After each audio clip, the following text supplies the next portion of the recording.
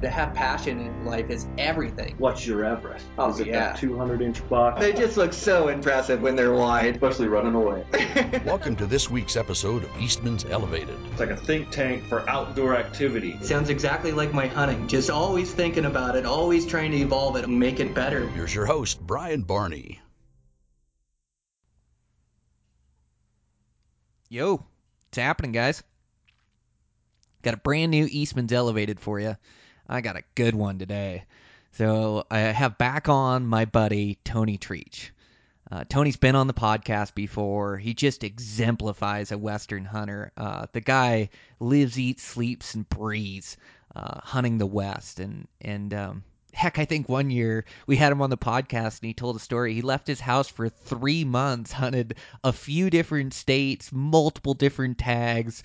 The guy is so dedicated. And really, Western hunting, it's like to be good at it, what are you willing to sacrifice? What are you willing to endure? And Tony will endure about anything, just day after day. I just have a ton of respect for him, and I get a ton of motivation from him. And so this is just a great podcast. This podcast goes long, and we talk about last season. Tony killed a bomber buck out of Colorado, out of a brand new unit in the high country, and just the way he describes it, the days he spent looking for this buck, and the dedication to this next level deer and finding it again, and then putting it all together, his run-ins with other hunters in the unit. He just does a great job at telling the story. We talk about his late season New Mexico hunt, which is interesting to me right now. I mean, I was really interested in the hunt when we talked and when he did it because I've also hunted that unit. But this year, I just drew a really good New Mexico tag. So it's not that same unit, but it's a New Mexico late hunt. I'm super excited for it. So pumped I got that. And yeah, just a great conversation. Tony is a great Western hunter. So his approach is just so intelligent.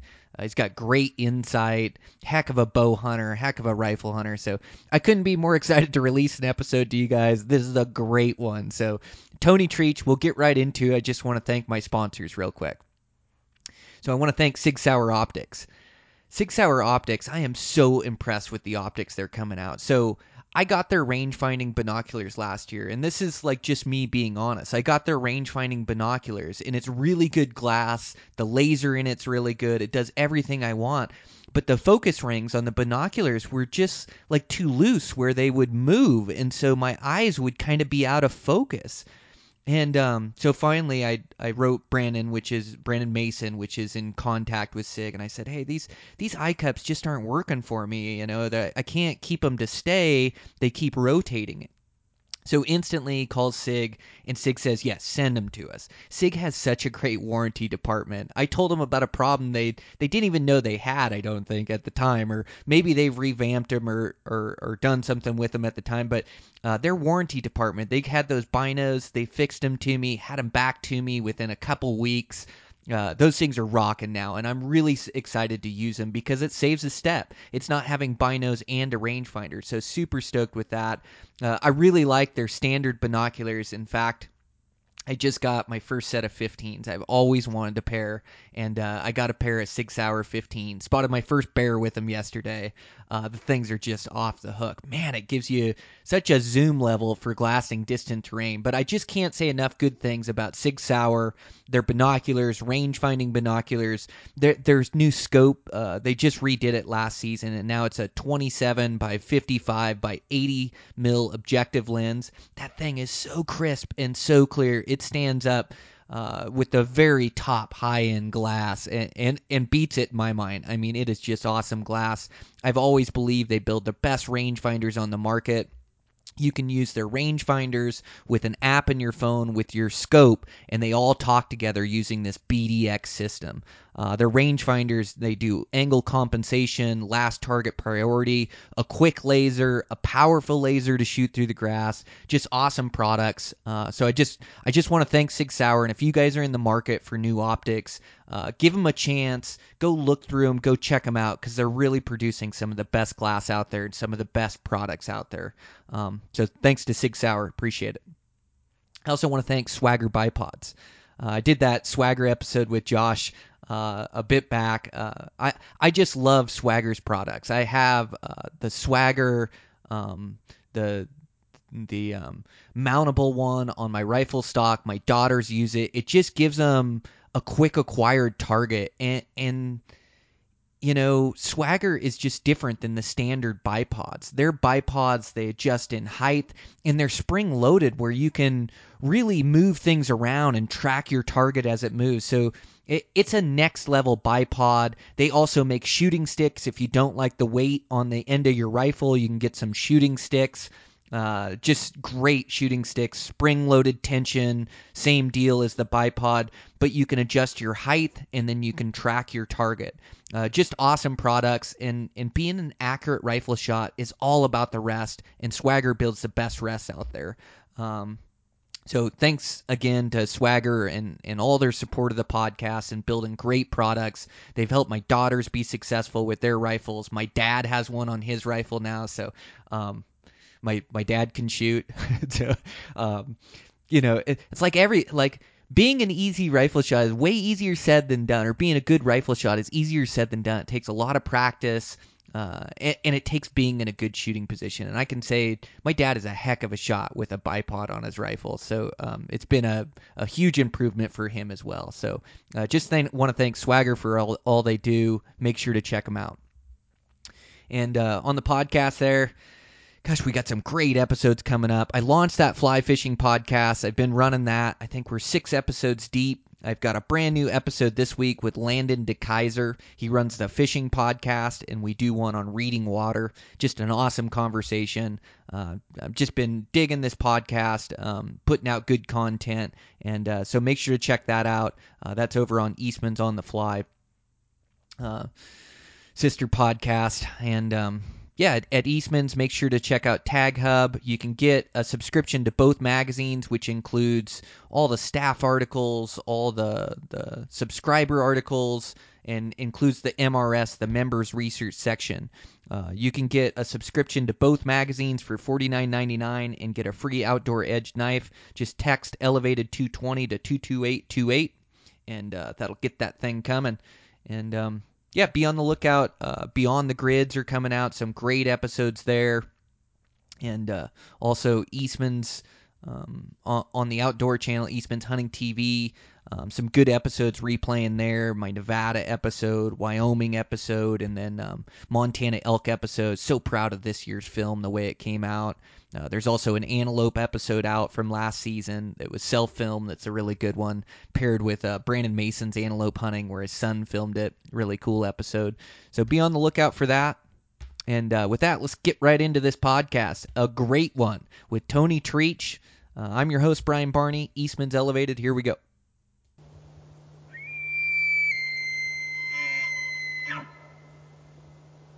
Yeah, well, man, what a season! So fun to follow along. So, it just refreshed my memory, like that late season hunt. I don't know if we ever talked about that hunt you had in January. Did we talk about that on the podcast? I don't think so. I think we had we did a podcast in December or November before I left for that. But no, I don't think of. I think when it came out in the magazine this past month, that was the first time that I've really, talked about it, or anybody knew anything about it. So, man, it was a cool hunt. What a cool hunt! Yeah, and I've been in that same terrain and that same country hunting as well down in there, and so I could really put myself in that position. And then I just did so much late season hunting this year, like 11 days or 12 days in the deep snow and the cold, and so yeah, that story, you did a great job of telling it, Tony. And it's also good to hear that you fail as well on stocks like me. I don't always get it done on the first try.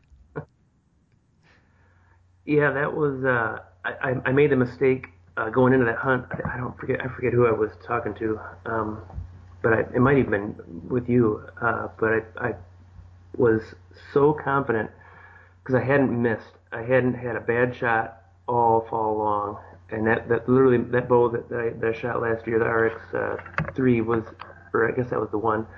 I hadn't missed with that bow, and so when I drilled that limb right above him the first time I got a shot at him, it was kind of humbling. And I kind of, it's like, well, that's what I get for opening my mouth and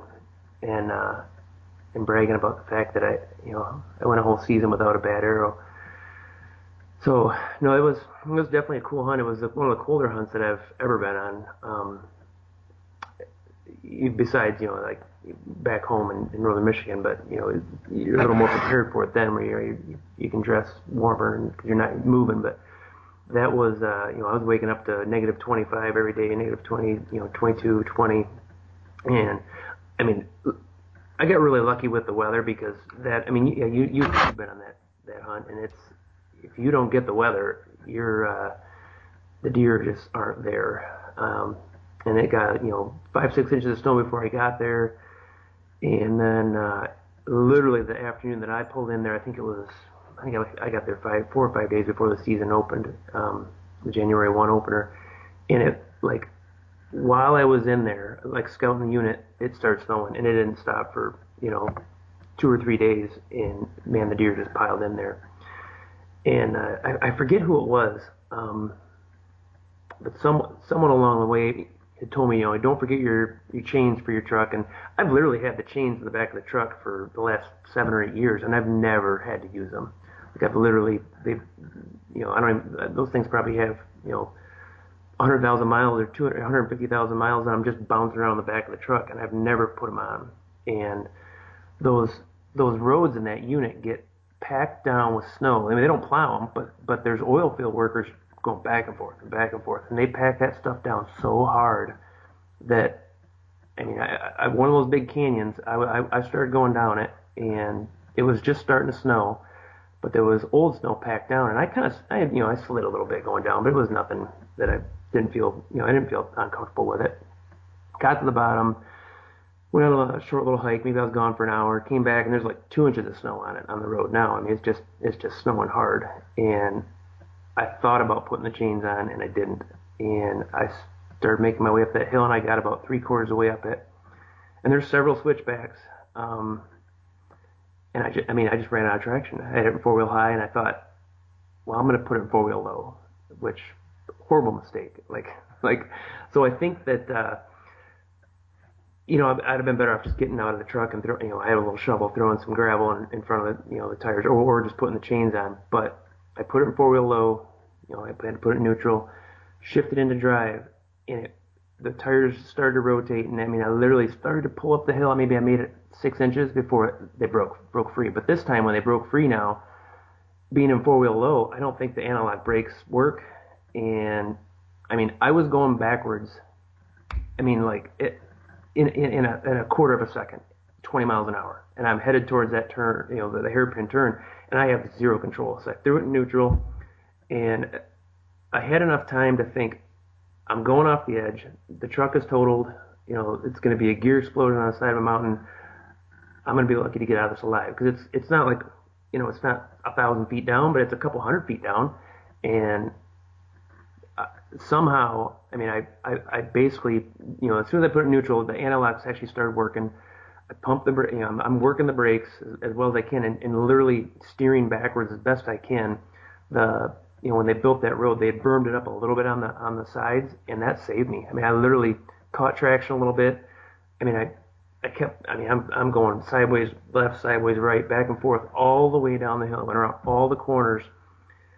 After I went probably down the second or third one, I was starting to slow down a little bit, and I probably got it underneath 20 miles an hour. But I mean, there was a moment where I thought, who cares if I kill a deer on this hunt?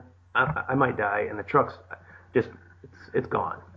But I made it to the bottom of that hill, and I literally I was stuck sideways, and I've never been happier to get out and put my feet on the ground and be like, oh man, the adrenaline pump that gave me. I mean, I thought for sure I was toast, and I put the chains on, and that chains didn't. The chains were on that truck every second I was off road the rest of the hunt.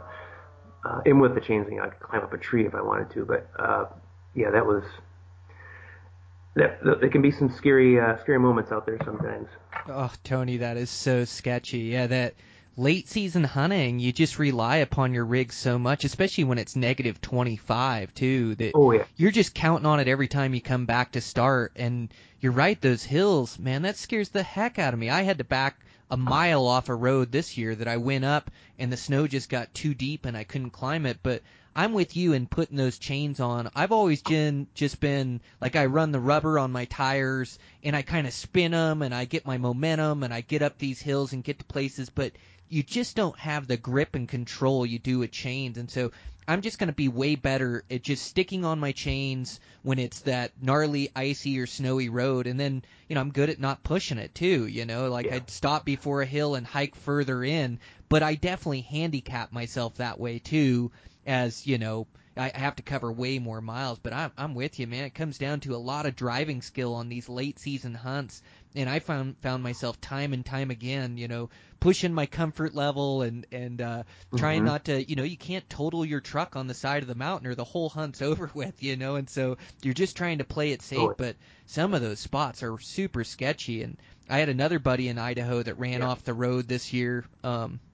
And boy, he had to get a ride back to town and bring a chainsaw back up and cut his way out and turn around. And I saw the aftermath, after he had got out, and just a huge headache in 2-3 days. And my buddy Dan went backwards down a hill that same way, where you start up that hill and you just don't have enough momentum to make it to the top. And so he got frozen on the hill, and the moment he stopped, it broke free. And he said he came down and came over the sage embankment, said it got a little western there. He wasn't hurt or didn't have a 200-foot cliff like you did, but, man, it is sketchy in the late season. I hear you loud and clear on that one. Yeah. It was, just by luck. And, whoever graded that road last, built up just a foot high little berm on the side, and it had froze. And if it wasn't for that, I'm sure I would have went off. Oh, man. So those chains, they really helped you grip, and then you used the chains from there on out.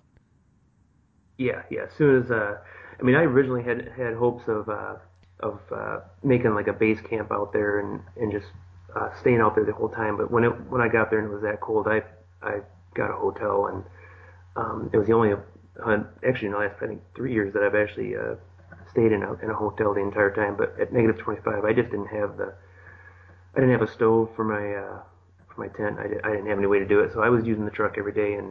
But as soon as I got off the highway, those chains went on, and man, those things are. They're some Swedish company. It's not like the big chain links like everybody else has. They're almost kind of like micro chains, and they're square edges. Those things, I think I could climb up a tree with those things. Wow. And they're pretty badass. I will, anytime now I got goosebumps right now just thinking about sliding down the hill. But, Me too. Yeah, it scares the heck out of me. Yeah. And I'm always alone too. I could have went off that edge, and it could have been days before anybody found me. Man, I hear you. I'm always out there by myself too. So it's just good. Like we rely upon our trucks so much on so many of these hunts. Like a lot of the early season ones are backpacking, and we're away from our trucks for days on end. But you always have to come back, and that thing always has to start. And so I'm sure you've got your kit because you're such an experienced traveler. With those chains, so one problem I run into is I can't fit the chains on the front. Were you able to put those chains on the front and the back? Oh yeah. Okay. The truck I have now has tons of clearance. And I actually, when I replaced the tires, I actually just went up a couple sizes, and I still have like several inches of clearance, even with the wheels turned. So yeah, there's they run all four. Yeah, my ball joints sit too close on those Tundras to where you can't get a big set of chains on that front, or you risk ripping out, the sides of the truck. So I need to figure out something like what you have with those micro chains, or I've looked at the cables, but I think those micro chains that you have, if I ran those on the front, or even the front and back, the way you rave about them, may be better than the big chains that I have for the back. Yeah, I'll take a picture of them in the bag that they come in. I think it's got the names still on them. I love them. But you run a spare battery or jump kit with your truck when you go, I'm sure. I've got a a battery charger, but I don't have one of those remote jump kits. And I heard you talking about it with somebody else a month or so ago, and I put it on my list of stuff that I need to have. I have not. With the diesel, I got 2 batteries, and it's usually, I've never had a problem with it, knock on wood. But the truck is it's going on 4 years old now, so it's probably time to either replace those batteries or get a little remote starter. Yeah, those dual batteries are nice. The way they work in tandem like that on the diesels, like you say, you almost have a backup with those, or it's a pretty strong start every time with those. Yeah. But it was a fun hunt. Once that was easily the most, the only exciting part of the hunt. It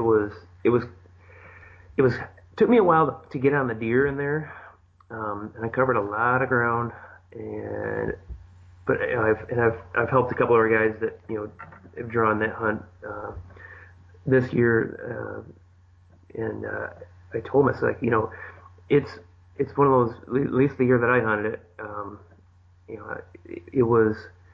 there was enough snow and it was cold enough that the guys were just driving around. Like, there really wasn't many. I literally, in 5 days of scouting, and I think I don't know what day I killed a buck. Like 5 or 6, day 5 or 6 or 7, something like that. And I never cut a footprint in the snow once I got off 100 feet away from the road. I never glassed up a set of tracks in the snow. I never glassed up another person away from a road. Like, literally, it was so nasty that they just wouldn't get away from their vehicles. And once I found where the deer were at, man, they were feeding hard on the bitter brush in just a couple of small spots, and it was lucky for me that I think there was a hot doe in there too, and he stuck around even though after he saw me a couple times, and but it's the late season, it's almost, it kind of bites you either way. Like, it's either just crazy cold the entire time, or probably more typical down there is where you get the snow and then it starts to thaw, or not thaw, melt, and then refreezes at night, and then you got just super crunchy stuff. And after probably about, I think it was the day before I killed him, it started to really warm up and actually rain. And then, it was like the night I killed him, it was starting to set up. And I don't think if I'd have got it done that night, man, the next day would have been so crunchy. And because even as it was, I had to keep my feet in the snow and kind of slide them forward and not lift them out of it. It was just too noisy.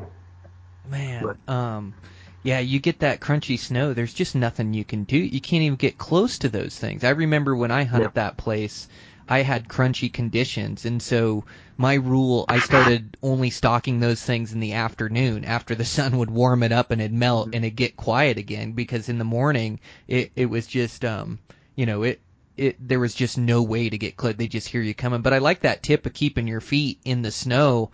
Gosh, they hear that crunch of the snow so well, or that sound of the snow even, and it's tough. Kind of compacts. Yeah, and it's tough to move like really slow and patiently like you would on an early season hunt, because like you say, it's 10, 20 below. You can hardly hold still for that amount of time, so it's really tough to move slow and be patient in that weather. So kudos to you for sticking it out and harvesting such a nice late season buck. Yeah, it was. I was super happy with it. He was easily the biggest one I found, and I, like I said, I would have been happy after I made it to the bottom of that hill alive. I was happy just for that, and at that point, anything else was just gravy. So. Yeah, well, I definitely have got motivation from that story lately, and then the one that really got me during hunting season was your story of that early season Colorado buck that you harvested, a brand new unit you hadn't been to, and you scouted something crazy like 20 days before the season opened, and then had multiple stalks on. I remember reading that, or reading your text, or I can't remember, we were corresponding back and forth, but man, oh man, you've sure been tested on some tough hunts, Tony, and you just continue to put forth the effort and time, and it's just really fun to follow along. Well, thanks. Yeah, I'm pretty fortunate that I can take time off work to scout as much as I do, and I think it was 20 days from the time I saw him to the time I killed him. I think I had like 12 days of scouting in there, and thank God I did because it took me a while to find out. Find where they were. It was. I think the last 4 years I've hunted a new unit in Colorado every year, and this one was. Uh, it's not. It's the deer just didn't act like, and they don't live where they normally do in the other units that I've hunted in Colorado. It was bizarre. Like there was, most of the deer were down low. They weren't up in the high country. There was some deer up there, but most of the deer, the majority of the deer I found were actually like living in that middle zone. There was deer down in the sage, there was deer up high above timberline, but most of them were in the aspens, where the aspens met sage. And I gave that several days scouting that and tried really hard to find good bucks and to pattern them. But man, in the back of my head, I just kept thinking, this is not how, I'm not used to doing this. This is, because they were bedding in the trees, and there was, they weren't even starting to turn yellow yet. And I just kept running through my head like, I need to find a buck up in the high country, and so I went back to it, and I was not finding very many deer, and I had some, I found some. I found bucks, but and I guess it didn't take me too many days to find the one that I ended up targeting, but I saw some crazy stuff. I actually, when I first got to the unit, I ran down the game warden and picked his brain a little bit. Well, one day when I was scouting, a helicopter came in. I was overlooking a big basin ahead. It had a handful of bucks in it, but nothing probably over that 170 mark. But it had about, I would guess, 400 elk.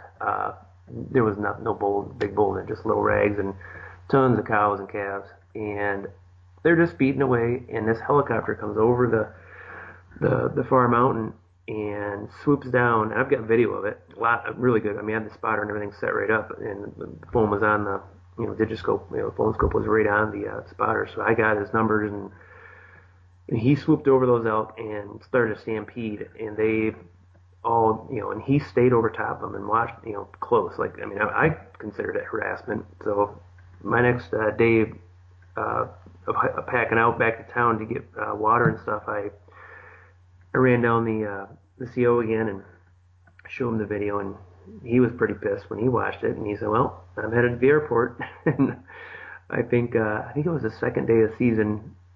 He knew where my base camp was, and he stopped by, and he said, "Well, I got good news and bad news. The good news is I figured out who it was, and the bad news is one of my coworkers. It was actually the sheep biologist." And not to say that they weren't in trouble, because there was no reason for them to. They were doing a sheep count, and so there was no reason for them to be that close, to that herd of elk. But apparently they had crashed one of their helicopters, and they were down to one helicopter, and they were running late. They were actually doing that count. Just a few days before the sheep season started, and I could just imagine if I were a sheep hunter up there and I'd found a ram, and was sitting on him, and that pilot did that with the biologist, and they're, a couple days before season, man, I'd have been pissed. But I don't know whatever happened about it, but I'm sure someone got a little talking to about it. Man, what weird stuff we find in the mountains when we're up there. Weird scenarios we come across that we have to handle. It sounded like you handled everything the right way and turned them in. But yeah, I saw some elk harassment this year too, where I ran into a game warden and then was able to tell him and give him a description of the vehicles, and I think it was ranch owners that were trying to herd the elk by his buddies and trying to chase him with his rig down there. It was just, it makes you sick to see, but it sounds like they were supposed to be up there, just not supposed to be buzzing elk. But yeah, hopefully they had some recourse for their action as well, because that definitely isn't counting sheep, Man, No. that would just make you so upset if you drew that dream tag and you get your chance to hunt a big ram and you put in the time scouting and find them and then have that helicopter screwed up. But that scouting time is so important, isn't it? Like some of these seasons I get so busy and I don't get my scouting days in, and you just spend a lot of the days, looking for the deer you want to kill, where really that scouting just pays such huge dividends to learn the country, the vantage points, and those deer, they prefer certain spots over other spots. And you can look at 5 drainages that look perfect and great habitat, but it just doesn't have that bachelor herd of bucks, and so you got to find that one that does. And I love to travel country as I hunt, but you can just narrow down a lot of that search in the early season to know where those big bucks are living and then try to relocate them, which, sounds exactly like what you did. You're always good at putting in your days, 12 days of scouting, so you turn up that good buck in the high country finally, and then you're on them. Yeah, he, I found him, and I took a bunch of videos. I spent a day watching, but then I actually kept looking for others. I mean, I wanted to, I had time, so I wanted to see if there was anything else bigger, and I never did find anything better. And then I actually talked to that game warden and tried to pick his brain about how on earth I could get to the top of that mountain that he was living on without going up through the basin that he was spending his time in. Because the back, 3 sides of it are just like, there's no trails, there's no I shouldn't say it.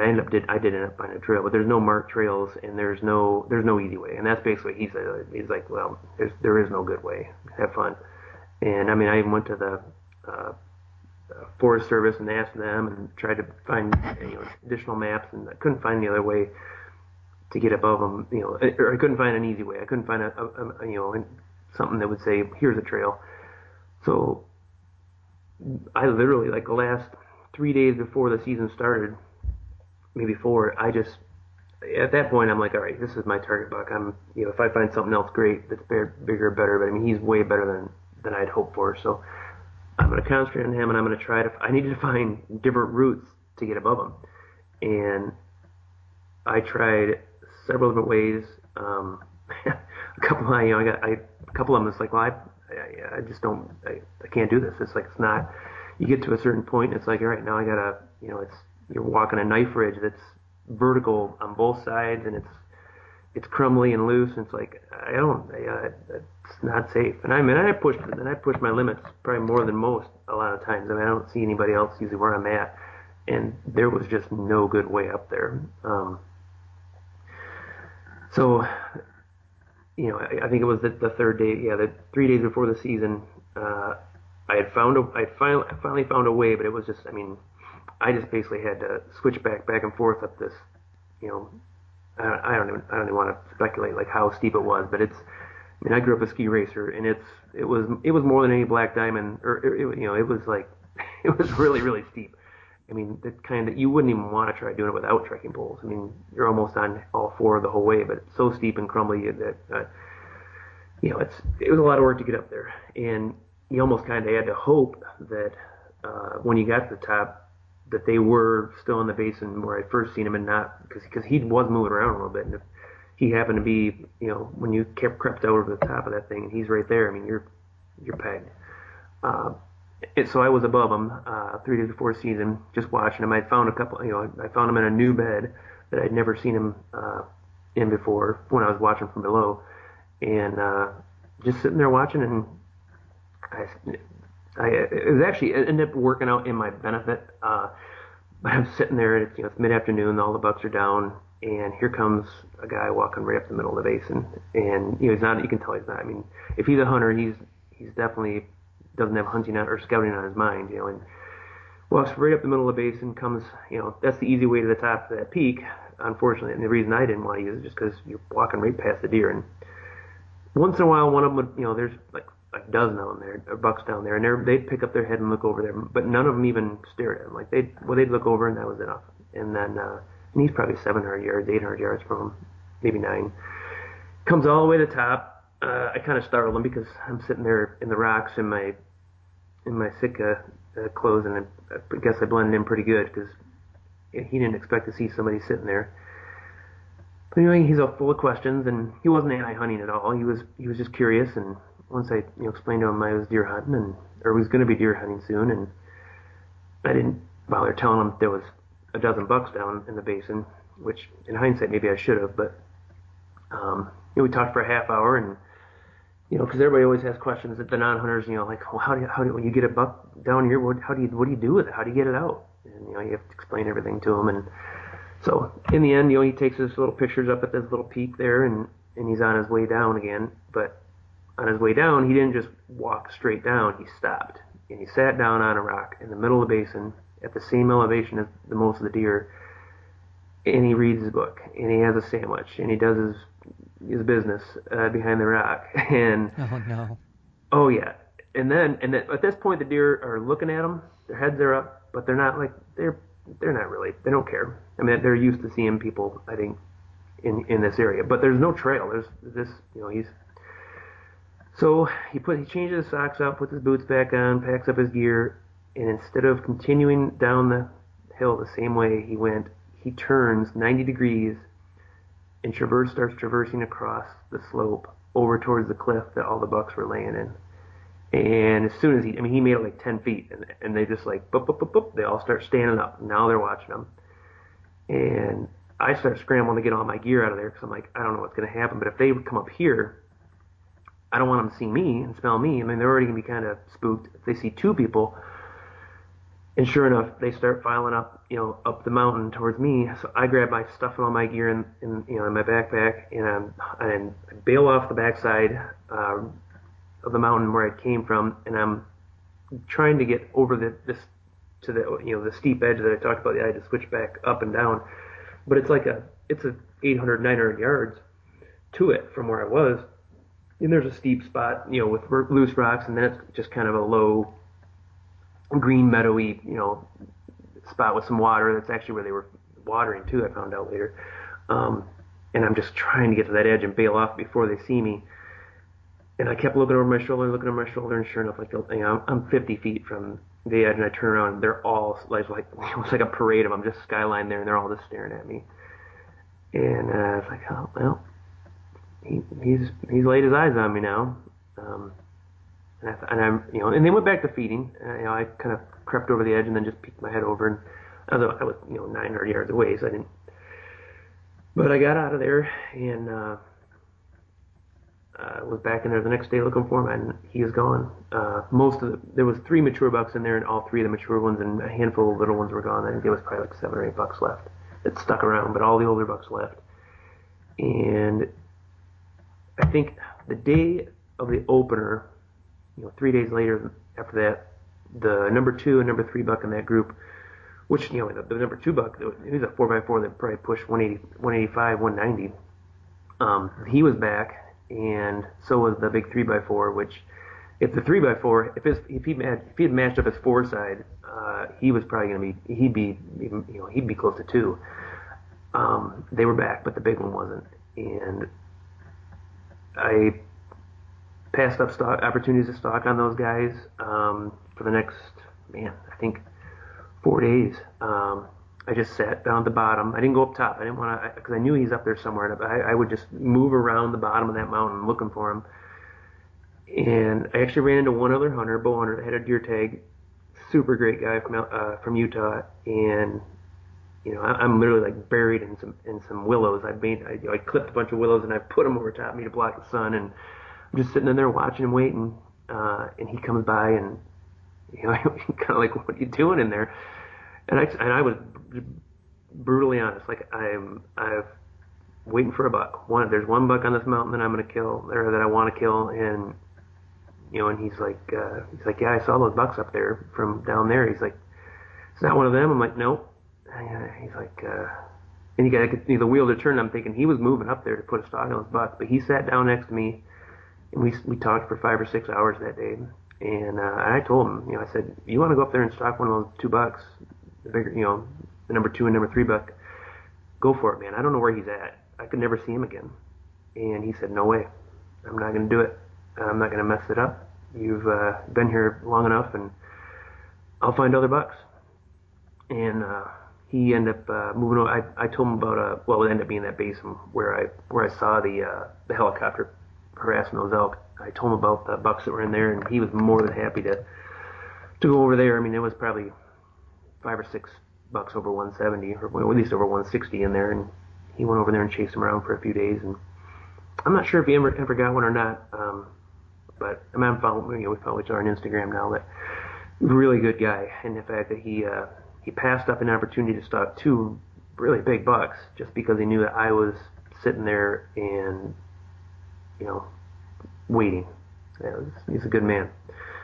But that buck, I think it was the 5th day of the season. I actually pulled out, went back to base camp, and ran into town, got cleaned up, got some supplies, came back, and I didn't have time enough to hike back in.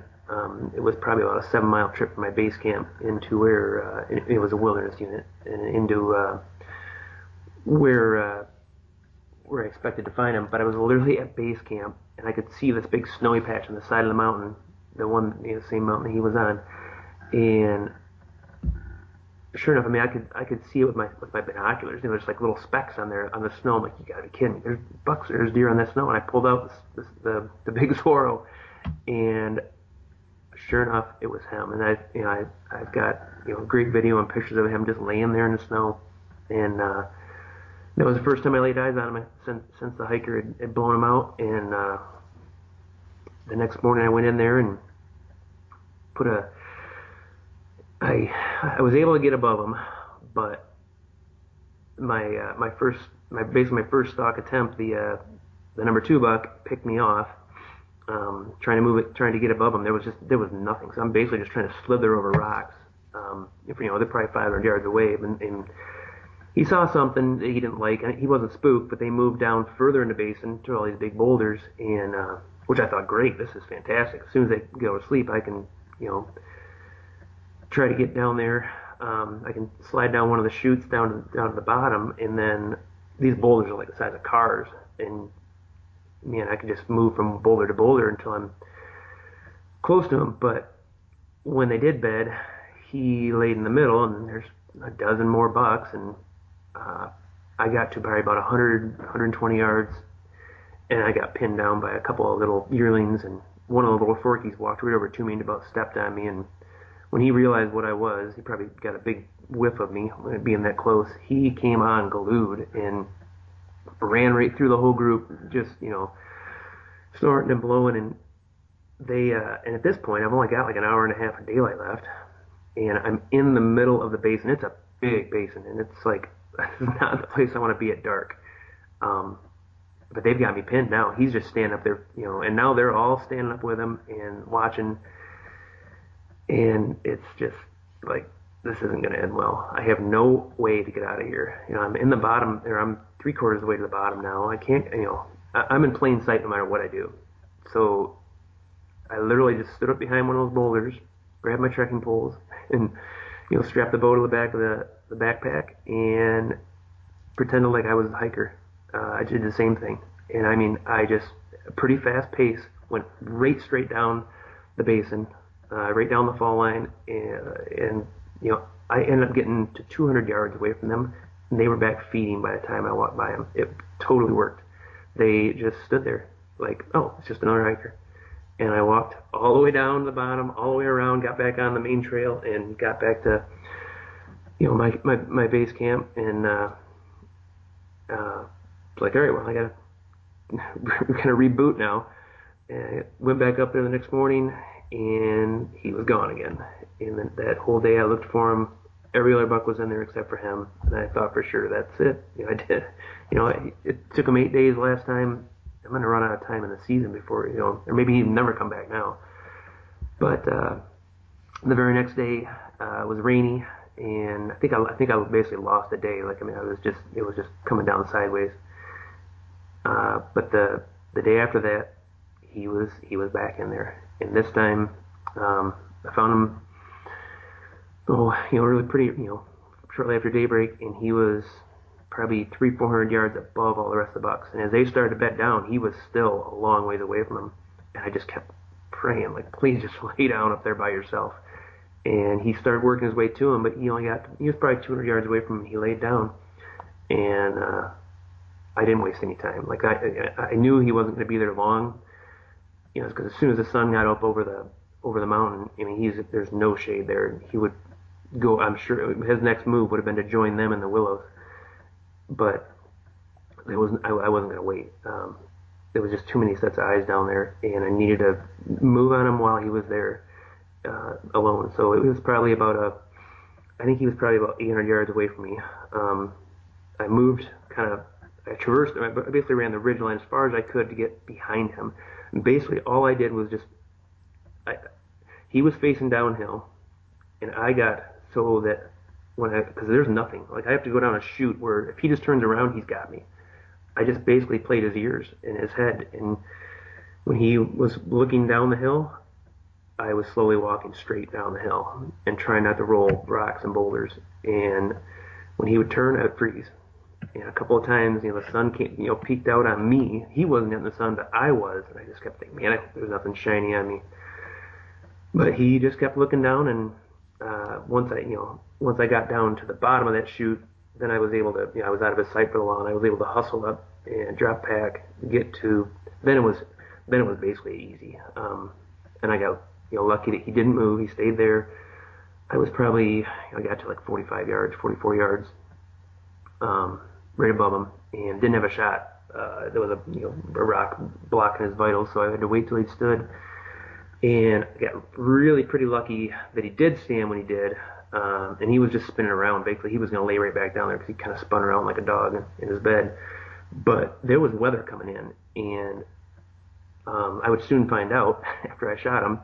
So he stands up, does his little spin, I shoot, but I shot just a little bit low. Like, I mean, it was a hard shot, but I think I literally sliced the bottom of his heart, because he takes off, there's good blood, runs off to 80 yards and just lays down, head on the ground, puts his head on the ground. I'm like, he's dead. I walk back, grab my backpack, I come back, and he's standing. And now I'm like, oh no. Because I could have crept up and shot him again if I thought he wasn't dead, but I thought he was down. And now he's standing up, and he's just kind of hunched up. I'm like, oh no. I mean, that shot looked perfect. But obviously I didn't get lungs. I mean, I thought I got the bottom of his heart, or I thought I shot him right through the heart. But so at this time, now that storm that was coming in, the clouds are coming in, it's starting to mist, and the temperature is dropping. And now the thermals switch. And all of a sudden, the wind that was perfect coming up from him to me, I can feel it in the back of my head. I'm like, oh no. And then his head rips around, and he's like, that's why my chest hurts. And he starts running away from me. I mean, my heart sank, and I'm just kicking myself. I'm like, and he's not running well, right? You can tell he's laboring pretty hard. But I had a chance. I could have walked up there, used those boulders and got up and just stuck him again. But I thought he was dead. And but he didn't go. I mean, he literally ran about 150 yards, 200 yards, and just tipped over dead. And I didn't open up his chest cavity to beyond, just getting the tenderloins out. So I didn't see if it was his lower heart. But I'm guessing I didn't go right through the center of it. I just cut it on the bottom, cut that sac that it's in. And he was bleeding out on the inside, but not as fast as whether I'd have had a little an inch higher. He'd have been dead in 30 seconds, a minute. But so it was a little bit of a roller coaster of emotions. But he was down, and then I had to figure out how to drag him out of the willows to get some pictures. And the last couple bucks I've killed in Colorado are just beasts of bodied deer. I mean, that or I'm just getting weak. I mean, I'm getting older, but I mean, I had a hard time wrestling him through the willows. But it's a cool backdrop with some, because we're always so careful not to show too much scenery in your photos. But I had some cool cliffs behind me that would be pretty tough for anyone to know where I'm at based on them. But they made for really cool pictures, and I'm super happy with the way that the pictures came out. And he's sitting on my desk. The hero's sitting on my desk now, so it's done deal.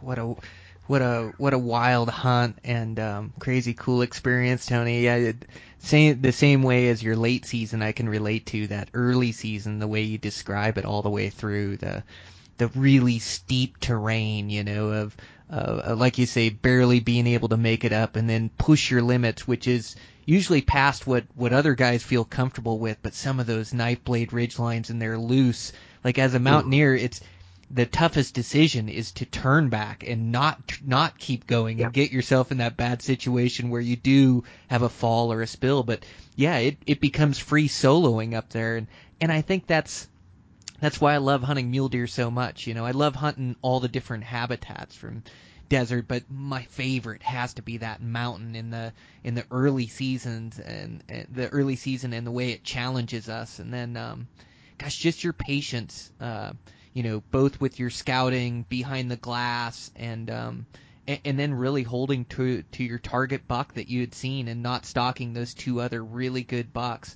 That's having a lot of confidence in your skills and in your abilities to turn up that buck and get a good arrow in him. And then, I was just riveted through so much of that story. And then the stalk, the wide open terrain, we find ourselves so much like it's really good hunting in the high country because it is open and you can keep track of the bucks and where they bed, and you're stalking the wide open down that chute and playing that buck's head and his ears, as he would turn his head, you'd freeze in the rocks and wait and be patient, and being quiet and still and slow is so difficult, so God, what an amazing hunt, Tony. It's just so awesome. And then at the beginning of your story, like talking about finding those bucks, kind of dissecting the habitat, looking in the sage, and then looking in the mid hill or the foothills or where those aspens met the sage, and really finding a lot of deer in there.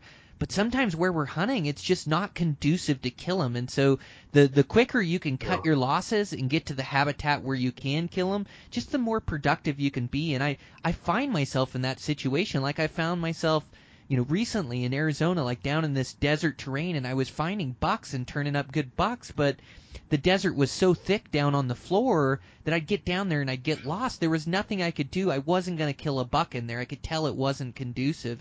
And same, we found a Coues deer spot that it had everything you want in a Coues deer spot. Is it had big Coues bucks, and they were ripping around and they were rutting, but we just couldn't kill them in there. It was two open rolling hills, and we couldn't get a good enough play where we could come over a ridge line. And so like you cutting your losses in there, during your scouting, and just going, no, them disappearing in these trees, this isn't conducive. This doesn't feel normal or the way I normally harvest these big bucks.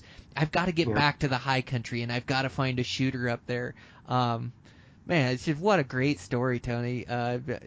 What a great bow hunter you are. Like how much you've learned over the years and honed your skills, and it's no surprise that you harvested another great deer. You sure put in the work and make the right moves to make it possible.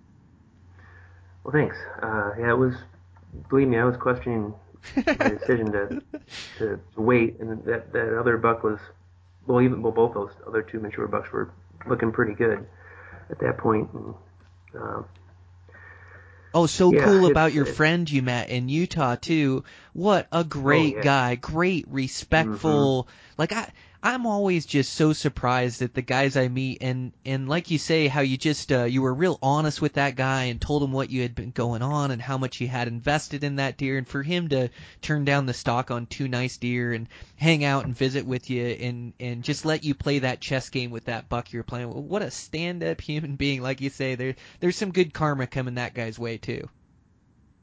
Yeah, no, well, he I hope that. I hope he ended up getting one. I never did touch base with him. I know he had to leave I think the day before I shot my buck, and then I think he was coming back. I texted back and forth with him a little bit. I think he was going back in there, but yeah, he would have also had, I guess, part of the decision why he decided not to stalk him is, there was no walking right up the basin. He would have had to walk all the way back to the main road, go down and around, and then come back up the way that I basically found. To get up the mountain, and it would have been, it was 7 miles back to the road. So, and then it's probably like 5.5 miles. It would have been an all-day trip. But yeah, he's both a good ways. dude, and hope he got one. Yeah, Yeah, that's it's always great when you can work together. You run into guys and can work together. But yeah, what a great story, man. That's how much does that fulfill you for the year going on an adventure hunt like that, where you really challenge yourself? Man, you had to just you've fallen in love with it like I have, right? And Oh yeah. God, what a cool experience to have in your season like that, chasing that buck around, and then to get it all right and put a good arrow in him, and then boy, it sure is nerve wracking. Even with a good arrow on animals, sometimes it just takes a weird angle or weird spin, or like you said, just a touch low and bottom of the heart angle of the arrow. But boy, it sure makes you nervous when those things get back up like that. My heart sank. Like I was just so mad at myself for not going up there and just putting another one in them. But I mean, yeah, I live and learn, I guess. I got lucky. Yeah, no, that was what a cool hunt. Yeah, congratulations on a heck of a buck. And then from there, then you were straight into elk hunting. You kind of, the fall is our busiest time, and you do a good job of booking hunts back to back to back and making one trip out west and then really hitting these hunts. So after that, didn't you start elk hunting right away? Yep. I think I left home August 8th, and I didn't get home until on the third week of October. I had a Montana elk tag that I went from there to hunt, and it took me a few days to get on them and to figure out what was going on. But once I found out where they were feeding, and it was just that I did not, and I ended up hunting for I think 10 days before I had to leave there to go to New Mexico for the archery ibex hunt that I had. And between the 10 days that I hunted in Montana before the ibex hunt, and then I ended up going back after my ibex hunt and my Colorado rifle elk hunt, I went back to Montana again for another 10 days. It was the best 20 days of elk hunting I've ever had in my life. I've never, I was being pretty picky, I'll say that right now, and like I did not shoot a bull. I had lots of opportunities to shoot bulls that I didn't want to shoot. I did get an arrow off at the bull I wanted to kill, and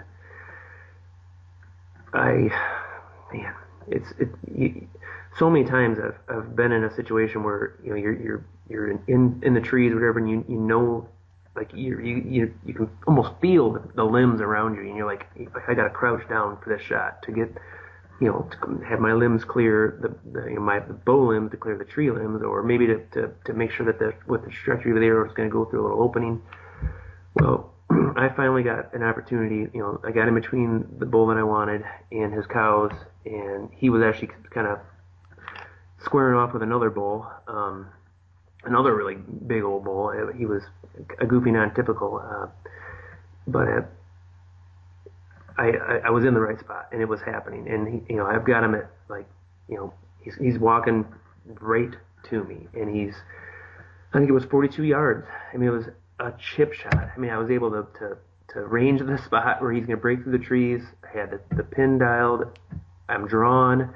But the problem is I drew my bow when he's like probably 60, 70 yards away walking to me, and I'm looking straight down the hill. And as he swung, or as he moved to my left, I swung the bow to my left, and I moved the bow right underneath the tree limb. And when I loosed the arrow, it was like, I thought my bow blew up. I mean, wood was just like, there was an explosion.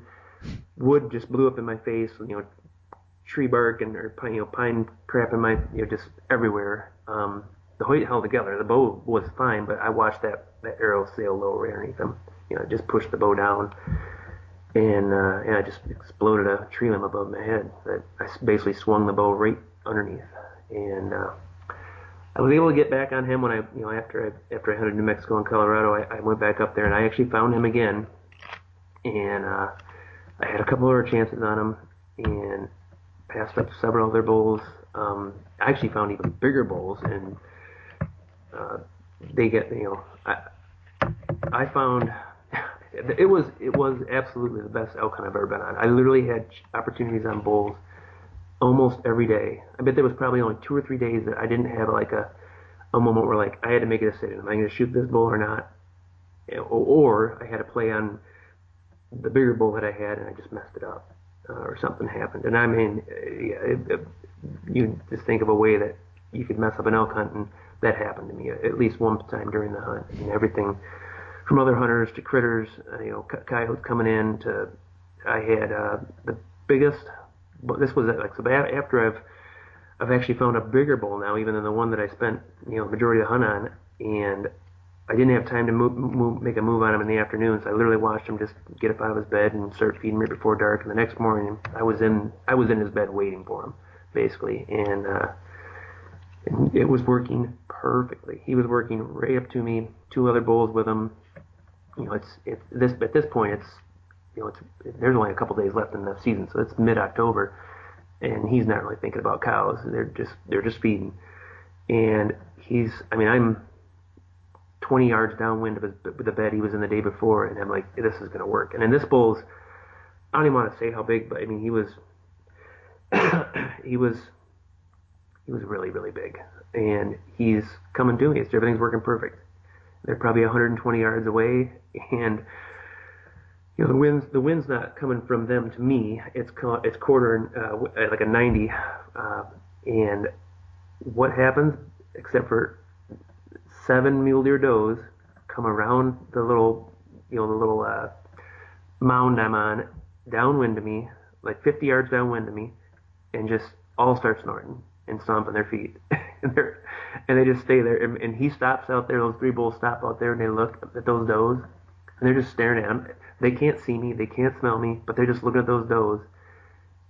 Like, that big one knew something was up, to the point where the 2 other bulls kind of just wandered away. That big one turned around and started running, and I was able to watch. I mean, it's wide open terrain. I can see for miles.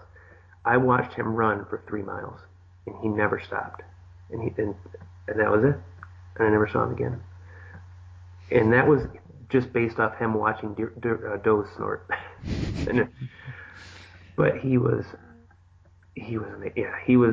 pushing. He's pushing 400 inches. I've never seen a bull like that before, but probably never.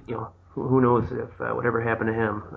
But Man. it was a great hunt. But in the end, I mean, even the very last day that I was there, the very last day of season, I actually got back on the bull that I had, that I hit the tree limb with my bow limb. And I found him again, and I snuck in the dark, using the terrain it's wide open, but I was in a creek bed to get up into the area where he was, where I thought he'd be feeding, or on the edge of it, and I literally walked right by him, but he didn't, he didn't smell me, didn't hear me, didn't see me, so I'm sitting there waiting, days breaking, and it's a 3-mile walk to get to where I'm at, and I literally just got this feeling like, maybe I should turn around and glass behind me. And I turn around, and he's 100 yards away staring at me. And I'm perfectly silhouetted from that angle. Like, the spot where I thought he was going to be at was perfect, but, he would never see me, but he literally came up right behind me. And then, it was just, one thing after another. I was on big bulls every day, but man, I just could not make it happen in Montana. So, Man, glad to hear you had a good hunt. It's amazing. I've always said, these bulls, these public land bulls in Montana are one of the toughest trophies to obtain. And especially, I wanted to connect with you, but our dates just didn't work out. I was gone when you were here, and then, you were gone when I was hunting. But, man, oh man. And, these public land elk, there's a lot of good mountain ranges and good tags and good elk action you can get into. But, those elk, like the ones we're hunting over there, man, are those things switched on. And when they get to that older age class, like that giant one you saw or the giant one you're chasing, those bulls are 6, 7, 8 years old. And so you're hunting high pressure elk. And those high-pressure elk have made it through multiple seasons of avoiding predators, so they just know how to pick up on things and pick you up. So you just can't get away with anything. But do you find that as well, that those are really high-pressure elk over there that are really switched on more so than the average? I've never seen elk like them before. like I've snuck into bedded, a bedded bull with cows, got to like 60, 70 yards, but I didn't have a shot. This was the season before that I'd hunted. I didn't use my calls this time at all, but so I guess it was the year before I drew the same tag. And I snuck in, and I thought, well, I'm 50, 60, 70 yards, whatever, from, he's got his cows. He's even given like a little, like little half-ass bugles once in a while from his bed. I'm just going to rip a challenge bugle at him and see what he does.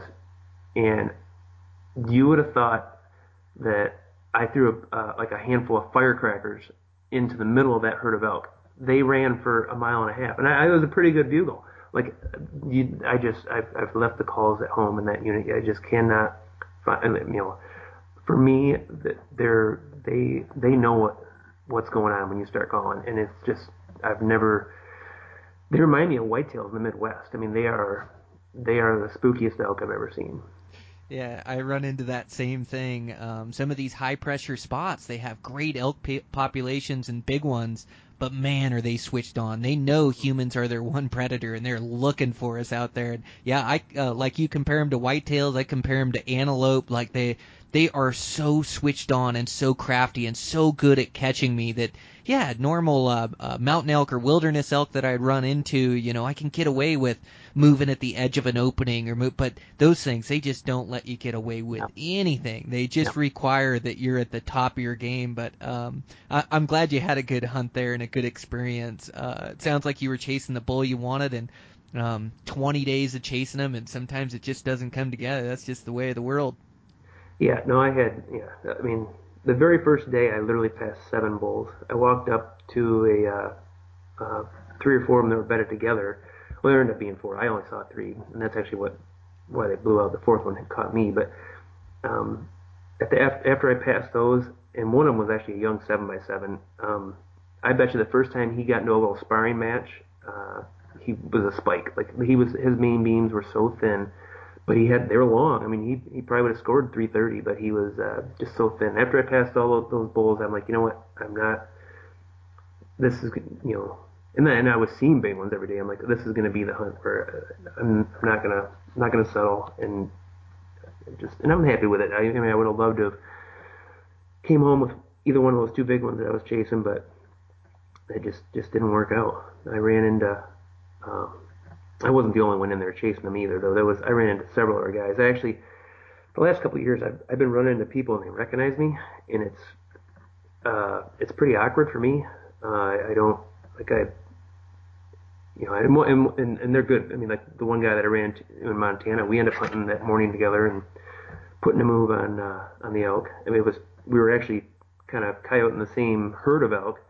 I got in front of him, and then he came up behind him. But meanwhile, I mean, like those elk in that unit that we're talking about, I've never seen elk that know exactly where property lines are like those elk are. And then, I'm skirting in between sections of private, and they all, they're all on the private. And this guy comes up behind the herd, and I pretty much think that I'm late too. Like, I didn't get in front of him.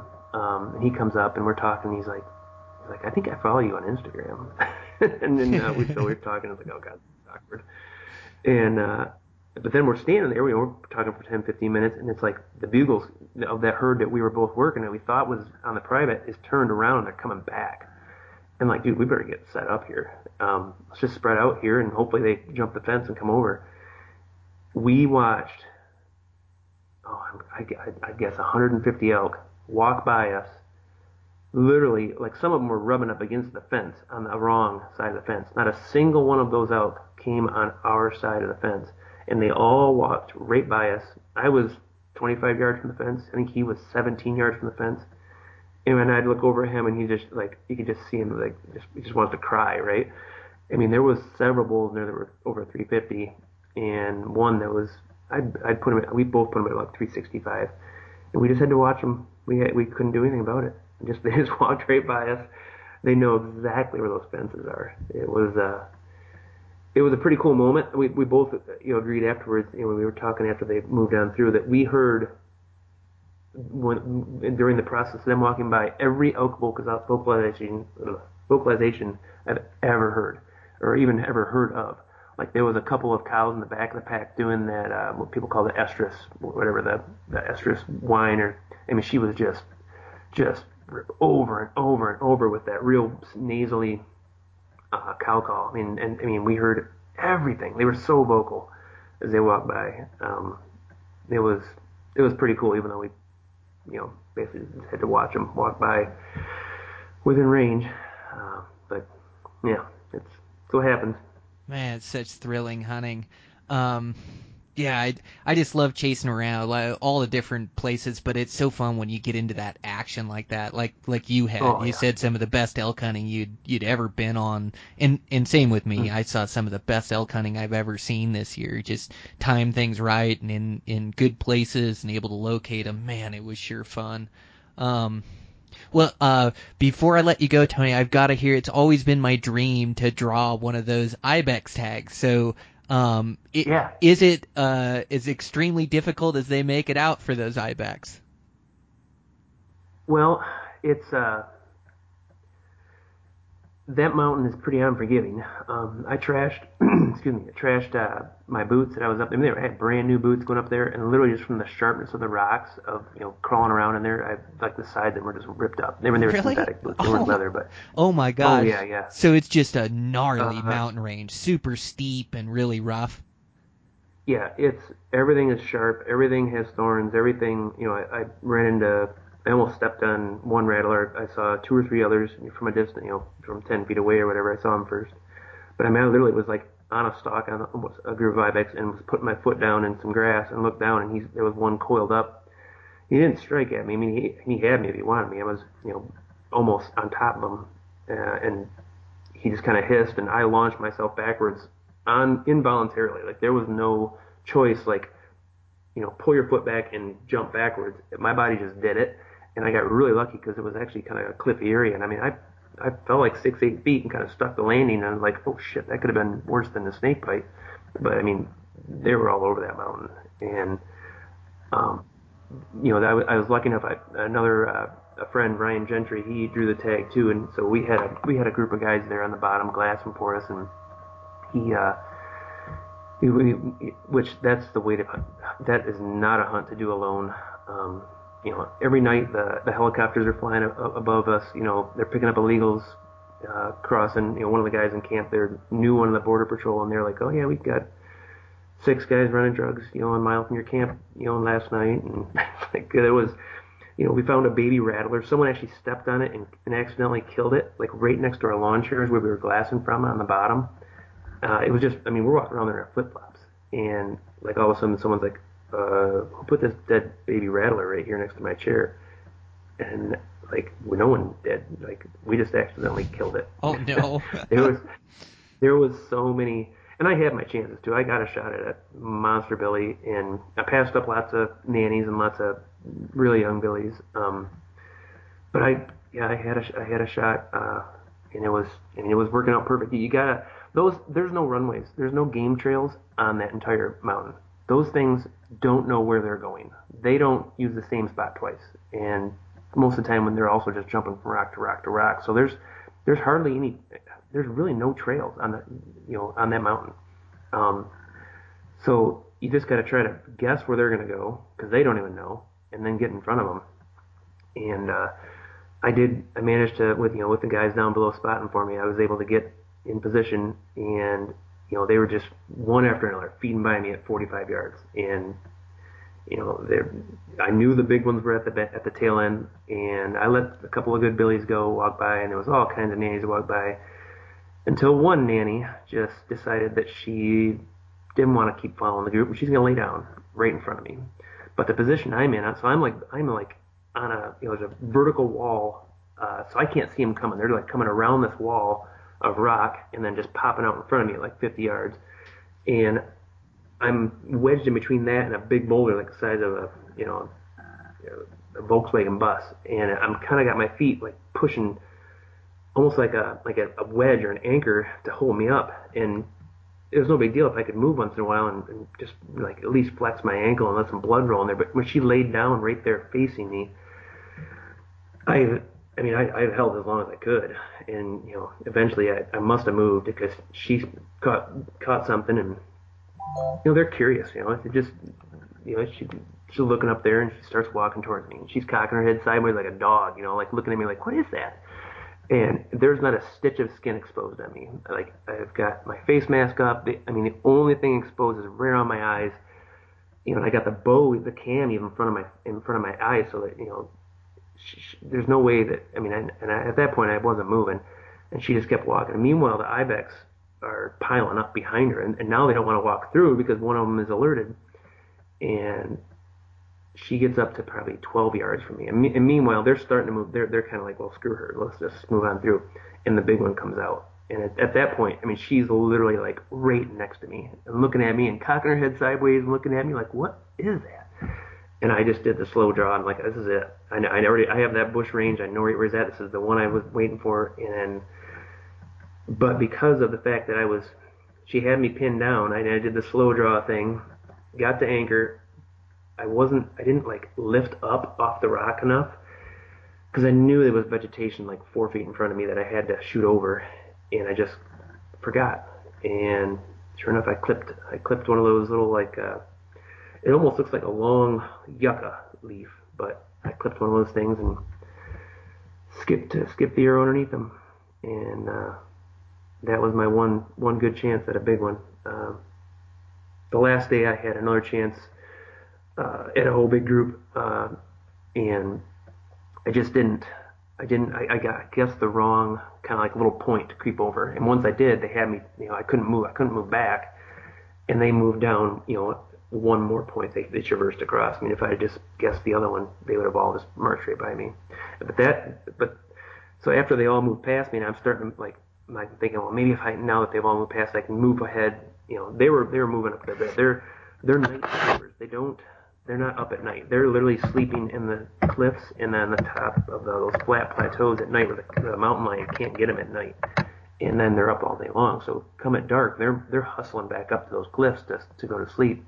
And I'm watching them go up this cliff. And at this point, they're like, they're out past 100 yards. And I'm like, I'm not going to shoot at something that small. And they don't hold still that far. So I'm just watching. And the lead nannies are like in a little group, and they're going up this, and they can literally run up things that are vertical. They make mountain goat look clumsy. I've never seen a critter like this. But they're probably, there's one last row of vegetation on this before it's just vertical, and it goes up a couple 100 feet, and that's where they've been sleeping at night. And a mountain lion pounces down, and then he charged straight down. A couple other guys were glassing for me, watched it too. Ran straight down at these ibex, and these nannies split like a school of fish. Like if a big predator fish like darts in the middle and the school splits, they totally just did that on the rock while they're running, basically almost across this near vertical face. And he comes charging down out of that bush, and I'm just like, wow, this is the coolest thing I've ever seen. There's a third mountain lion that I ran into this fall, and he's just, but this one was giant. Like he's standing there, like they've already split. Now he's got nothing, and he's just looking around like he's 200 yards away from me. I'm glassed. I'm just thinking, God, I wish I had my spotting scope and my phone scope so I could get this on video. And the muscles in his chest and his legs was just like it was crazy. He was so big. Well, he ends up putting another stalk. He starts sneaking again because the ibex regrouped up a couple 100 yards away, and he sneaks in again, blows it again. And they run around the mountain the other side where I couldn't see him, but the guys down below actually said he did it again, a third stalk in on them, and got one. He got one of the nannies while I was hiking down in the dark, or right before dark. And yeah, he wasn't letting them go. But yeah, pretty cool experience just to see that. But there was no Billy for me to take home this year. It was a cool hunt, and I'll put in for it again for sure. But I think it's very doable. I had my chances. I should have had one. It was just my own error that I didn't. But it's definitely, I wouldn't do that hunt alone. There's no way that, just for a safety aspect, there's so many times you're sliding down something, or you get bit by a rattlesnake and you're out there alone, or I think we had so many trucks and tents set up there that I think any illegal activity was going around us probably just didn't want anything to do with us. But if you're alone out there, I don't know if it'd be the same. And while we were there too, a couple of hikers tried to actually backpack and live up on the mountain. Well, there's not much water up there. I mean, I found a couple of pools basically, but they weren't near the top. These guys had to actually get rescued off the mountain. They got heat stroke and ran out of water, and the border patrol actually went up there and got them. It's no joke. It gets hot, and everything there is trying to kill you. Man, yeah, what a cool experience watching that mountain lion. Those are the ultimate hunter. They've just evolved throughout the years to be such good hunters. They're so patient, and to have that mountain lion give it 3 different attempts and then finally get one. And they're not just trying to get into bow range and make a shed, like tooth and claws to jump on that thing's back. That's just wild. Oh, Yeah, it was. Sorry, I thought I lost you there, Tony. But yeah, and what a crazy cool experience getting stalks on those things, and roughness of terrain in hot weather, man. That sounds trying and challenging, and I like your tips about not going alone, for both the illegal activity and then danger in the cliffs and the snakes. And it sounds like it really helps you out glassing from the bottom too, knowing what the animals are doing up on the hill. So would you try to head up there? Would you sit in glass and then try to make a play and get above some, or would you just spend the day up there? Or? Well, every morning, basically. I mean, it gave me anxiety the first morning when those guys were like, "Yeah, we sleep in. Like, we wake up with the sun. When it gets daylight, we get out of our tent." I'm like, what? This. I wake up instantly, with sweating, like, oh my god, I'm late. I got to hustle. But yeah, just pull out lawn chair, figure out where they're at, because every day they're somewhere new, and you never know which little plateau they're going to sleep on or what cliffs they're going to sleep in. And there's a bunch of them. I mean, spotting them from down below is not hard. Figuring out where they're going to go to eat for the day is the hard part, because they don't know. And one can roll a rock off accidentally, and the whole herd runs per mile. They're scatterbrained, schizophrenic, and absolutely clueless about where they're going to go. They've got eyes like a pronghorn, a nose like an elk, and they can hear pretty good too. I actually think that nanny that bedded in front of me actually probably just heard my boots grinding on the rock as I just tried to twist, to get some blood back in my ankles.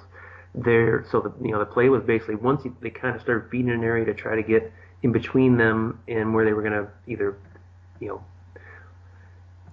hopefully maybe feed to India, but more than likely, where they're going to end up at the end of the night when they go back to bed. And having a spotter down below is the way to go, because you're in a lot of times in a spot where you can't see them, and you gotta you're sitting there waiting for them, where you think they're going to go through, and you're going to try to ambush them. But man, I've never hunted an animal that had eyesight like that, and they could pick you out from a long ways away, and then like I said, they get scared easy. So I think those guys got it. The guys that I was hunting with are locals and early, from New Mexico, and they're that's the way to do it. I think that guys that try to hunt them alone are, that's probably why that success rate's so low. Ryan and I both got shots at them, so it's just, we both just messed up. So. Man, how cool! What a neat experience! Just something totally different, and I always like a new species in a new environment, like just glassing them and seeing a Billy Ibex and the nannies and how they act and tendencies. Yeah. That's really fun to try to solve the puzzle and figure them out and get a shot and get in front of them. It was fun. Can't wait to do it again. Yeah, how cool. Well, Tony, you go on so many awesome adventures, and you're always going on new ones and looking for new habitats and new places. You spend a ton of time scouting. Like, I get a ton of motivation from following you and hearing your stories, and you just do so well on the podcast, man. The stories, I'm ready to go hunting, or at least get my applications in and hopefully draw one of these things.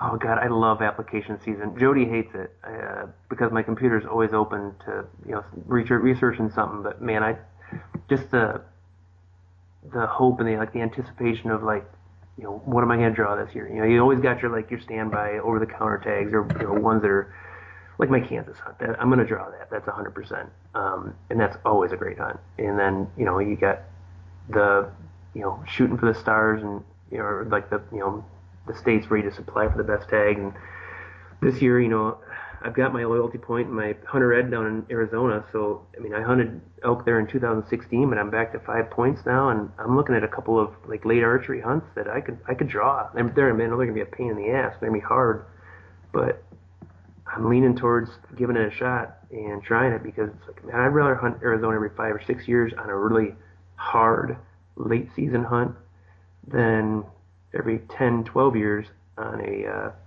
hunt that's just out of this world. So yeah, I haven't clicked submit yet. I've literally been pondering what to do. And plus I'll be married by here shortly, and I gotta be careful now. I think how many hunts I book on. She's told me that I'm allowed to have 3 months a year, which has pretty much been the average. I think in 2018 I was gone for 4 months. So I definitely found the right woman, because I don't think I've ever met another lady that would let me get away with that. But I still got to be careful, because you apply in every state, and next thing you know, you start hitting the easier tags, and it's like, oh crap, I'm leaving in July, and I'll see you in December. And I don't think that's going to go very well. I know it. I keep pushing the goal line as well and keep coming up with other hunts I want to do. And then you find a good hunt that you like and you want to go do it again or go on it again. So I keep moving the goal line as well. And hunting season goes for a long time in our household now. So, yeah, I got to be careful, too. And just make sure that I can give the proper amount of effort and focus and scouting to these tags that I do draw, and give it my all in there, my best chance at success. But I'm with you, man. The tag season, application season, I just love all the research and the possibilities and the chance at maybe drawing, one of these really sought after, tough to draw tags, and then, like you say, the ones that you plan on drawing your general season. But it's really fun to plan out your fall and get excited about it and put in the research and hopefully put yourself in a good unit where there's some good critters. Yeah, no, I feel it's like the feeling of like when you're a little kid, Christmas morning, that it's like, oh, I know there's something underneath that tree for me. It's like I'm gonna draw something. It might just be some nothing special hunts, but one way or another, there's gonna be a couple tags of my name on it this fall, and yeah, I love this time of the year. Yeah, I've also looked at that. AZ, they just have such big bulls down there, and those late season hunts are really tough, and it's post-rut bulls, but that's pretty much what I cut my teeth hunting around here is general season post-rut bulls. So as long as there's just a chance for a big one, I've also looked at those and thought about going all in on one of those. But the prospect of also being able to hunt Arizona during the rut, it's a long ways away for me. It's a 24-hour drive down there, so I want to make sure that I have a good hunt. But yeah, it's constantly just weighing your options and thinking about your season and what you like to draw and where you'd like to hunt. But yeah, it's fun. Yeah, 24 hours. That's just a day and a half. You're good. You could still sleep 6 hours and make it there by the next day. That's right. It's not too bad. I travel pretty good. That's right. You're even further away, aren't you? Well, yeah, for me to go to Colorado or Montana is like 24 hours. But when I was in Montana, then I went to New Mexico, and then after the New Mexico hunt, I had the Colorado rifle elk hunt, and then I went back to Montana. But it was I think it was further from New Mexico to Montana. I'm basically going from Mexico to Canada. It was further between them than it was from my house in Michigan to like Nevada. I mean, it was crazy. That was the longest one, but yeah, I made that trip twice this year. I think I put 13,000 miles on the truck from the time I left in July or August, until the time I got back from Kansas. Man, man. A lot of driving. Yeah, a lot of driving, a lot of seat time. Yeah, well, and you just got to travel and then make sure you're getting out, stretching, and at least for me, I have to get out, stretch a little bit. But I like to get there and then get hunting and start putting some miles on, and I start feeling pretty good again. But yeah, that's just part of hunting the West, isn't it? A blue collar bow hunter, you just you put a lot of miles on and do a lot of traveling from here to there to hit those hunts. But congratulations on that Colorado hunt too, putting down that nice bull. And then do you have a good Kansas hunt this year? Yeah. It wasn't. I'm not proud of my shooting. I found a bull or a buck that it actually took me a little while to. I didn't draw the either species this year, so I was limited to whitetail, and I found a buck. I was probably there close to a week before I found him, and I mean I'm getting pretty picky down there now in 8 years. I mean I can usually find a booner whitetail every year, and so if they're at 170 or better, I'm letting them slide. And when I finally found one, it was right before dark the next morning. I found him. He had broke off one of his brows. He's got 8-inch, 9-inch brow tines. He snapped one of them in half. So, but he was still a no-brainer. But I got on him, washed him bed. I mean, everything was going perfect. I used those the decoys that that mount to my bow, or you can use like a ground stake or a handle that the heads-up decoys, and I absolutely love them things. They work so well in Kansas. It should be illegal. I mean, it's ridiculous. So basically, I just got within, washed him bed with his doe. There was another buck that kept coming in, which is perfect. He's trying to steal the doe, so that buck gets up, runs him off, which is like, I just got to get him there before that happens again, and then I'm going to get a shot. I got to like 45 yards. She actually got up. She saw the decoy that I had attached to my bow, comes right to me, like 20 yards, just standing there feeding. He gets up, sees me, pins the ears back, and they all do it down there. And I don't know if it's because the terrain's so open. I've had them racked well in eastern Montana, but not as well as Kansas. He pins his ear back and just comes to me. But he was walking right down a fence line, and I mean it was a chip shot. It was 30 yards, and you're shooting through. I think it was a 5-wire barbed wire fence. I mean I got permission for 5 square miles around me to hunt, so it's not an issue of shooting on the other. I've got permission on the other side of the fence, but the fence is still in between us, and it's like the old a tree is 80% air idea. I'm thinking the arrow's going to slide right through there. Well, it did, but it deflected and hit low and back, and he runs out another 15-20 yards and is just standing there. So I'm like, put another one in him. Hit the fence again. And this time it shoots like between his legs. You gotta be kidding me. What are the odds that I'm doing this? So now he runs out, he beds down. He gets up, I try to shoot again, and I'm just frazzled by this point. And he's a little bit further out there, and I missed. Well, long story short, I literally emptied my quiver. And he's still standing, or still laying there. And I can't get any closer. I can't find any of my arrows. The other buck comes up, scoops up the doe, and takes off with the doe. My buck, I mean, he's got a shot through, looks like just behind the diaphragm. He's gonna die. I just need to lay there, or me to go get more arrows. But he got up and he started walking after that other buck and that other doe. And I'm like, oh no, this is not good. So, and I got no arrows, but I gotta watch him where he goes.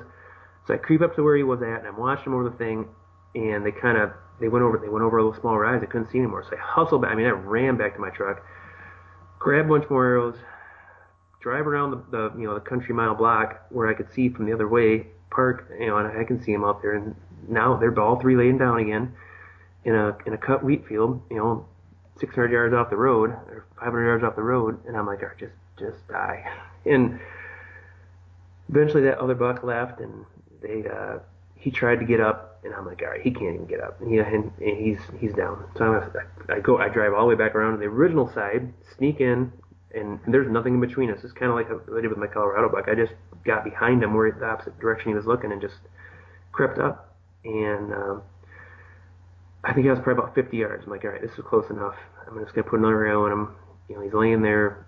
But his feet are kicked out away from me, so I'm kind of shooting. I'm going to basically try to slip it in underneath his spine, and I had that quiver or that decoy on my bow, just in case he turned around. I could hunker down behind that and hopefully he'd just stand up and give me a shot. I should have took it off my bow because it's midday by now. And if there's one attribute about that, or one bad thing about that, decoy mounted on your bow, you can catch the wind with it. And it did. And I shot back again. And I was like, you gotta be kidding me. So he jumps up, he runs, and now he's, he runs a half mile, disappears in the little low bottom. I drive around to that side, park, walk up there, and just, his snowy white antlers, and it's probably like 3-4 foot CRP, but I just caught a glimpse of him and laying there. I was able to get like 10 yards from him, and he knows I'm there. Like, he's looking right at me through the grass, but he won't stand up. And I literally just like, well, I'm just going to walk right to him. And maybe he'll stand up for a split second. Oh, I did that 3 times in a row. And he would jump up. I mean, I'm at full draw, walking towards him. He would jump up. And in hindsight, I knew where he was bedded. And see, at this point now, I've already like went past the just leave him lie. I'm in mode like just get him dead. Like, I'm just sick to my stomach about it. But 3 different times I walk up to him, and he jumps up so fast, and I'm at full draw. I'm thinking I'm gonna be able to get another arrow in him, and I whiffed all 3 times. And eventually, I'm like, "What are you doing? Just stop!" He's not going very far. I backed out.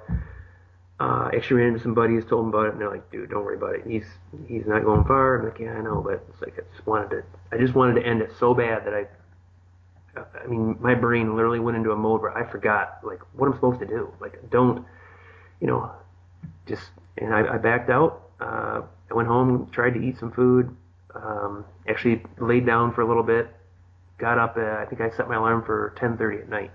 Got up, drove out there, and he was stiff as a board, and I found him. But it was like, just, like, I've never shot that many arrows at one animal, and I was just, like, it compounded. Once the first couple of mistakes where it hit the fence, my nerves were frazzled, and I was. You could just feel the target panic coming in, and then the wind catches my bow, and then I'm trying to something that's pretty much impossible. I'm trying to sneak up on this buck when he's laying there in the CRP and point him at point blank when he knows what's up. It was just it wasn't my proudest moment, and I lost a lot of arrows, and it wasn't quick and clean, and that's what it stings a little bit, but I got him. But it was just, man, it left me with a little bit of a bad taste in my mouth that I had such a piss poor shooting day, and so there's a little bit extra emphasis this year on blank bailing during the winter, and maybe, because I'll use a hinge all summer long and then switch to a trigger come fall. And maybe this is the year that I stick with the hinge, or maybe or switch to a thumb for the season and leave the index trigger at home. You just don't, you don't want that feeling. Oh, I'm with you. I love how honest you are about your experience with it, and then, how honest you are with your feelings. And because you feel bad, and like all of a sudden it puts a bad mark on a great hunt. Like, you found the buck you wanted, you put in the time, you got a good shot at him.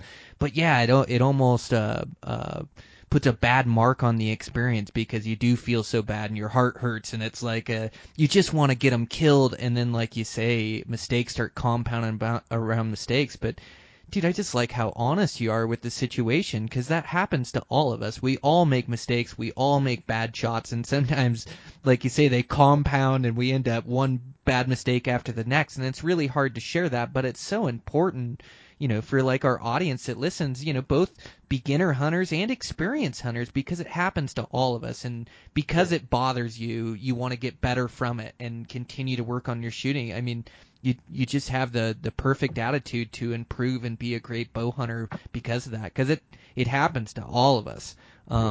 It's just it doesn't always happen the way we want, but boy, it sure feels good when it does. When we do execute that perfect shot, put it in the perfect place, everything goes right. We're the hero, in our own minds. It's just you feel so good about the accomplishment and the experience, and it adds to the experience when you execute a good shot. But man, Tony, what a great buck and a great season you had, man. I mean, that it happens to all of us. It's just so awesome that you can share that with the audience, man, just kudos to you for the buck, and kudos to you for continuing to try to make the right move. And eventually you got a hold of yourself and said, hey, this isn't working, trying to shoot this buck on the move at 10. I've got to reset my brain. Go back and fall asleep, give him some time, and then he's dead. And then and then I bet you start feeling better about it, after that. But those ones sting, don't they? The mind remembers our failures way more than our successes, and our failures just drive us to be better, to improve more. I know for me, even with a successful season, and I do remember those successes and those highs as they were great in the adventure, but the lows are the ones that cut me deep, that I think about all year, that keep me, out on the trails running, that keep me shooting my bow day in, day out. It's those failures that the human brain really remembers, that hit home, that you don't forget. But it's a good thing too. It's making us better. Yeah, there's no doubt that having the bad shooting day with that whitetail in Kansas, and then not capitalizing in Montana and New Mexico on those two hunts are far more in my mind than the Colorado archery deer and the Colorado firearm elk that were everything worked out eventually perfect. And those ones, well, those are great memories. They aren't the ones that I lie in bed sleeping or thinking about before sleep every night. So.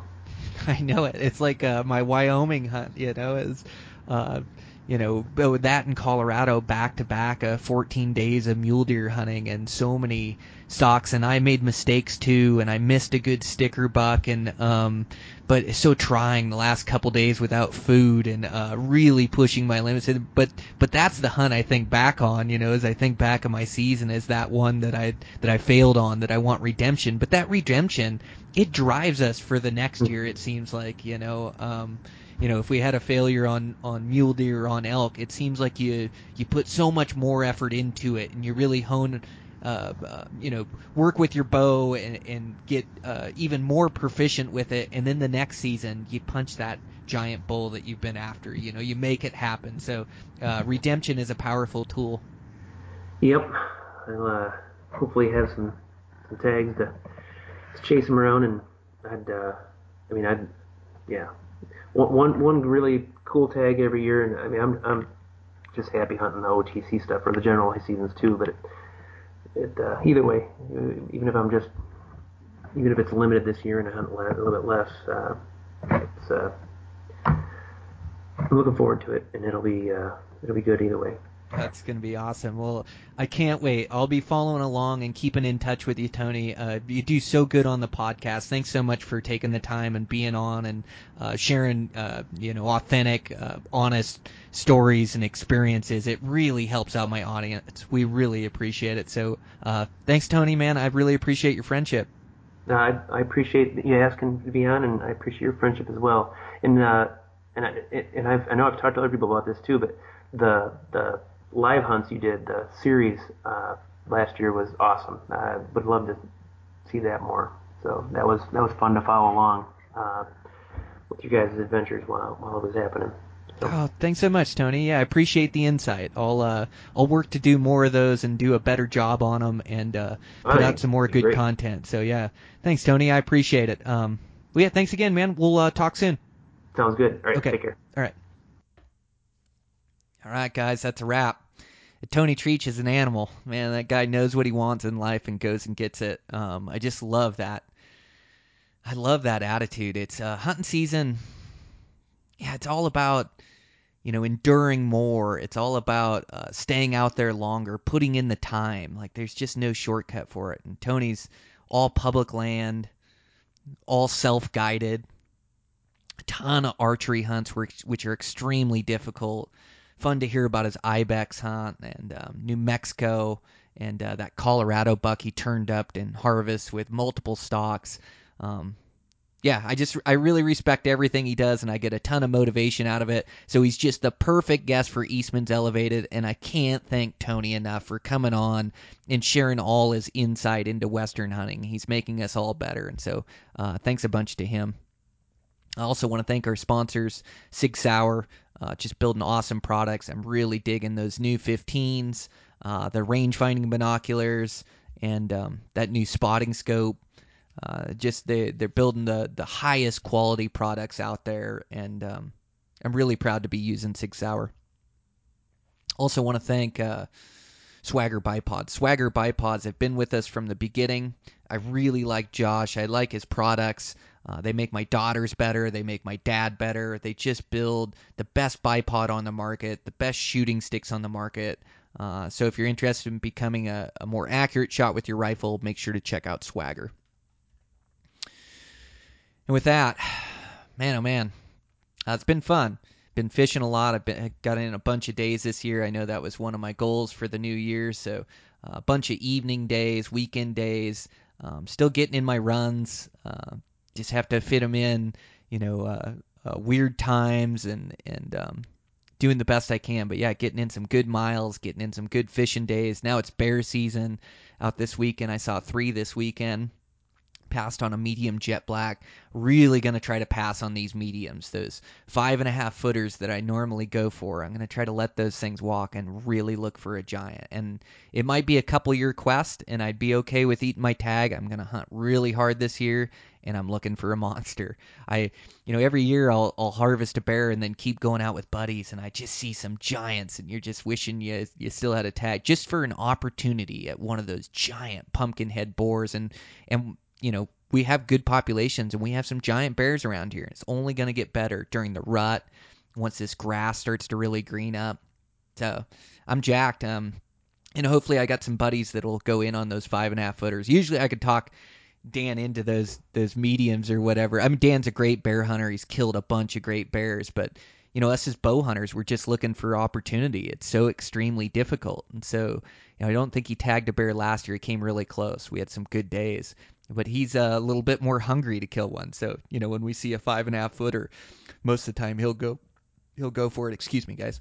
Most of the time he'll go for it. But yesterday he gave a pass. I think it was a good pass. I think it was a 5 to 5.5 foot jet black. So we let him walk, let him grow up a couple more years, and we'll keep on the lookout for bears. But yeah, fun to be taking my bow for a walk. It's fun as we're starting to find out, all the tags are coming back in, so we're starting to figure out what hunts we're doing, and those tags are really tough to draw. I mean, it's normal for somebody to not draw any tags throughout a year, applying all over the West, but you just got to get your name in the hat, and you have to shake it up and apply for less sought after units, and just try to weasel some tags so a guy can have huge adventures in the fall. And it's nice here in Montana. I'm guaranteed a deer and an elk and in antelope. I'm guaranteed a deer, an elk, and a bear tag every year.